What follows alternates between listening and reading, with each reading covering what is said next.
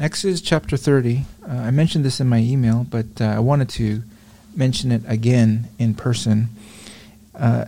In this chapter is dealing with, for the most part, the altar of incense in the tabernacle. In the tabernacle, you had the holy place, and then you had the Holy of Holies. So you had these two rooms that were set up. The holy place was about 2/3 of the tabernacle, and then the backside, the 1/3 of it, was the Holy of Holies, where the Ark of the Covenant was. But the tabernacle, inside the holy place, that first room, you had the table of showbread, you had the golden candlestick, and then you had the golden altar. Those are the three pieces of furniture. The candlestick brought light into the room, and you had the table of showbread, which was a continual showing of God's provision. It had the bread there. And then you had the golden altar, which burned the incense. And the golden altar, we'll read here, was meant to be positioned right beside the veil. So it was right up against the veil. And then on the other side, of course, was the Holy of Holies. And the position of these pieces of furniture is not insignificant. But if we read there in verse 6 of Exodus 30, it says, "Thou shalt put it before the veil," as I said, that is by the ark of the testimony, "before the mercy seat that is over the testimony, where I will meet with thee. And Aaron shall burn thereon sweet incense every morning when he dresseth the lamps. He shall burn incense upon it. And when Aaron lighteth the lamps at even, he shall burn incense upon it, a perpetual incense before the Lord throughout your generations, morning and evening, every single day, whether he felt like it or not, whether he was having a good day or a bad day, if I can put it that way. He was there burning that incense every single day. For how long was this meant to continue? Perpetually. Basically, it was not meant to stop.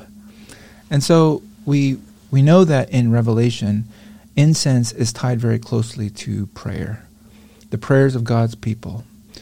And I just want to make a reminder, give ourselves a reminder here that prayer is not meant to be a one-and-done event. I think that we like these sort of big events. We're doing our conference. That's an event, and we have special meetings. We have even a special time of prayer that we might have.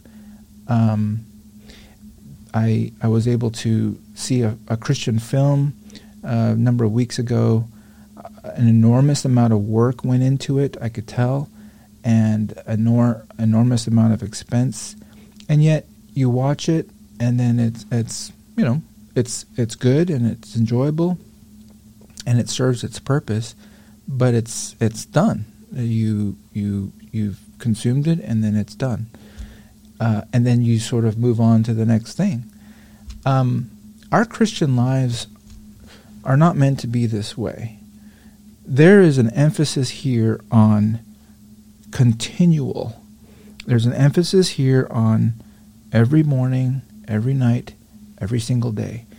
In fact, if you go into 2 Chronicles chapter 2, when Solomon is getting his temple established, there are three things that are mentioned there that are the function of the temple. I think I mentioned this sometime before. There's three things. Number one is the sweet incense that was to be burning.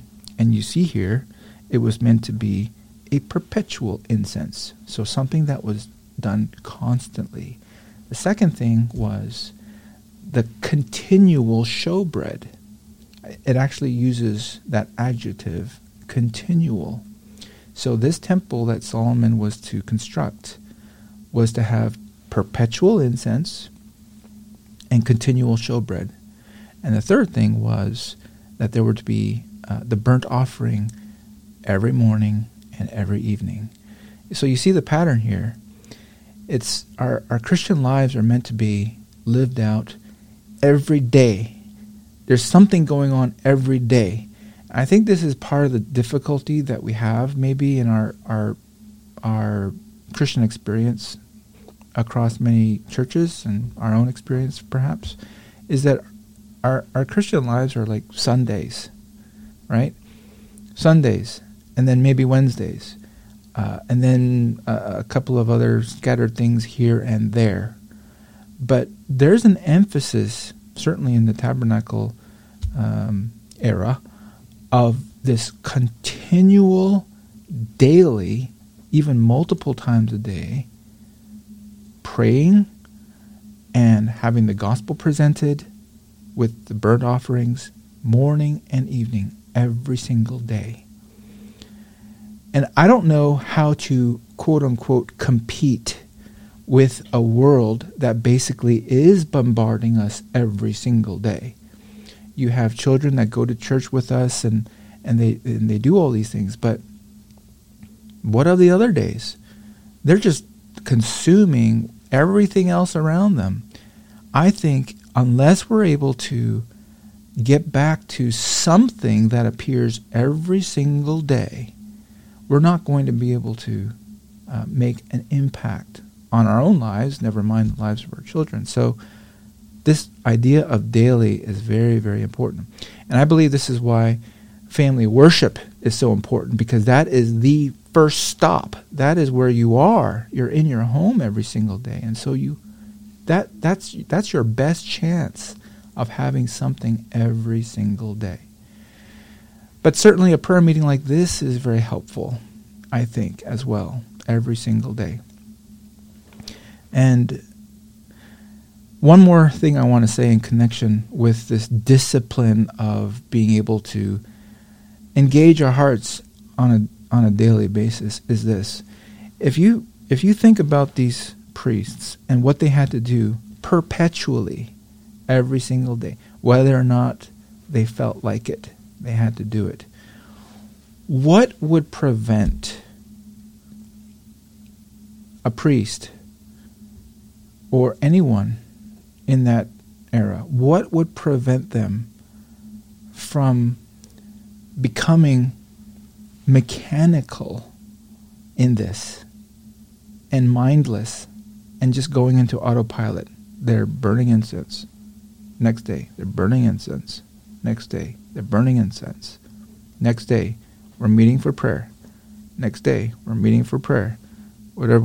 Day 600 something, we're meeting for prayer. What prevents this from becoming mechanical? Because we all know that would be an awful thing. Just going through the motions, just another religious exercise, just another vain, empty ritual that we're involved in, that we've invented for ourselves. What will prevent that from happening? It's really important. I believe it's that little phrase that we see there in verse 6 at the very end. This is where I will meet with thee. I will meet with thee. What prevented those priests from allowing all of these rituals to just degenerate into something that's totally mechanical is that they saw the glory of God. The Shekinah glory, they saw the cloudy pillar, they saw the fiery pillar. Every day was a reminder that God is here. This is where He promised to meet with us. And if we lose that, that's why I started my prayer that way. If we lose the sense of that, whether it's here, whether it's in our churches, if we lose the sense that we're actually meeting with God, if we ever lose that, then it becomes mechanical, and we've lost. It's died. And so this prayer meeting is we have to be very vigilant in ensuring that we're praying that God will meet with us. You know, I mentioned that I've been talking with a man to introduce prayer meetings to his homeschooling conventions, which would be a wonderful thing. What a wonderful opportunity that would be. But friends, it's not just about, oh, now we're doing a prayer meeting. It's not just about the format of, yay, we've introduced a prayer meeting to this new convention. If they don't meet with the Lord there, believe me, it will get old very fast, and it won't last. This whole thing is not about the prayer meeting per se. It's not about the format of it. It's not about anything that's mechanical like that. It's about meeting with the Lord. We have to meet with the Lord. Personally, in our daily Bible reading, in our prayer meetings, in our church meetings, this homeschool thing, if they don't meet with the Lord, it's not gonna work. We have to meet with the Lord even now and even here.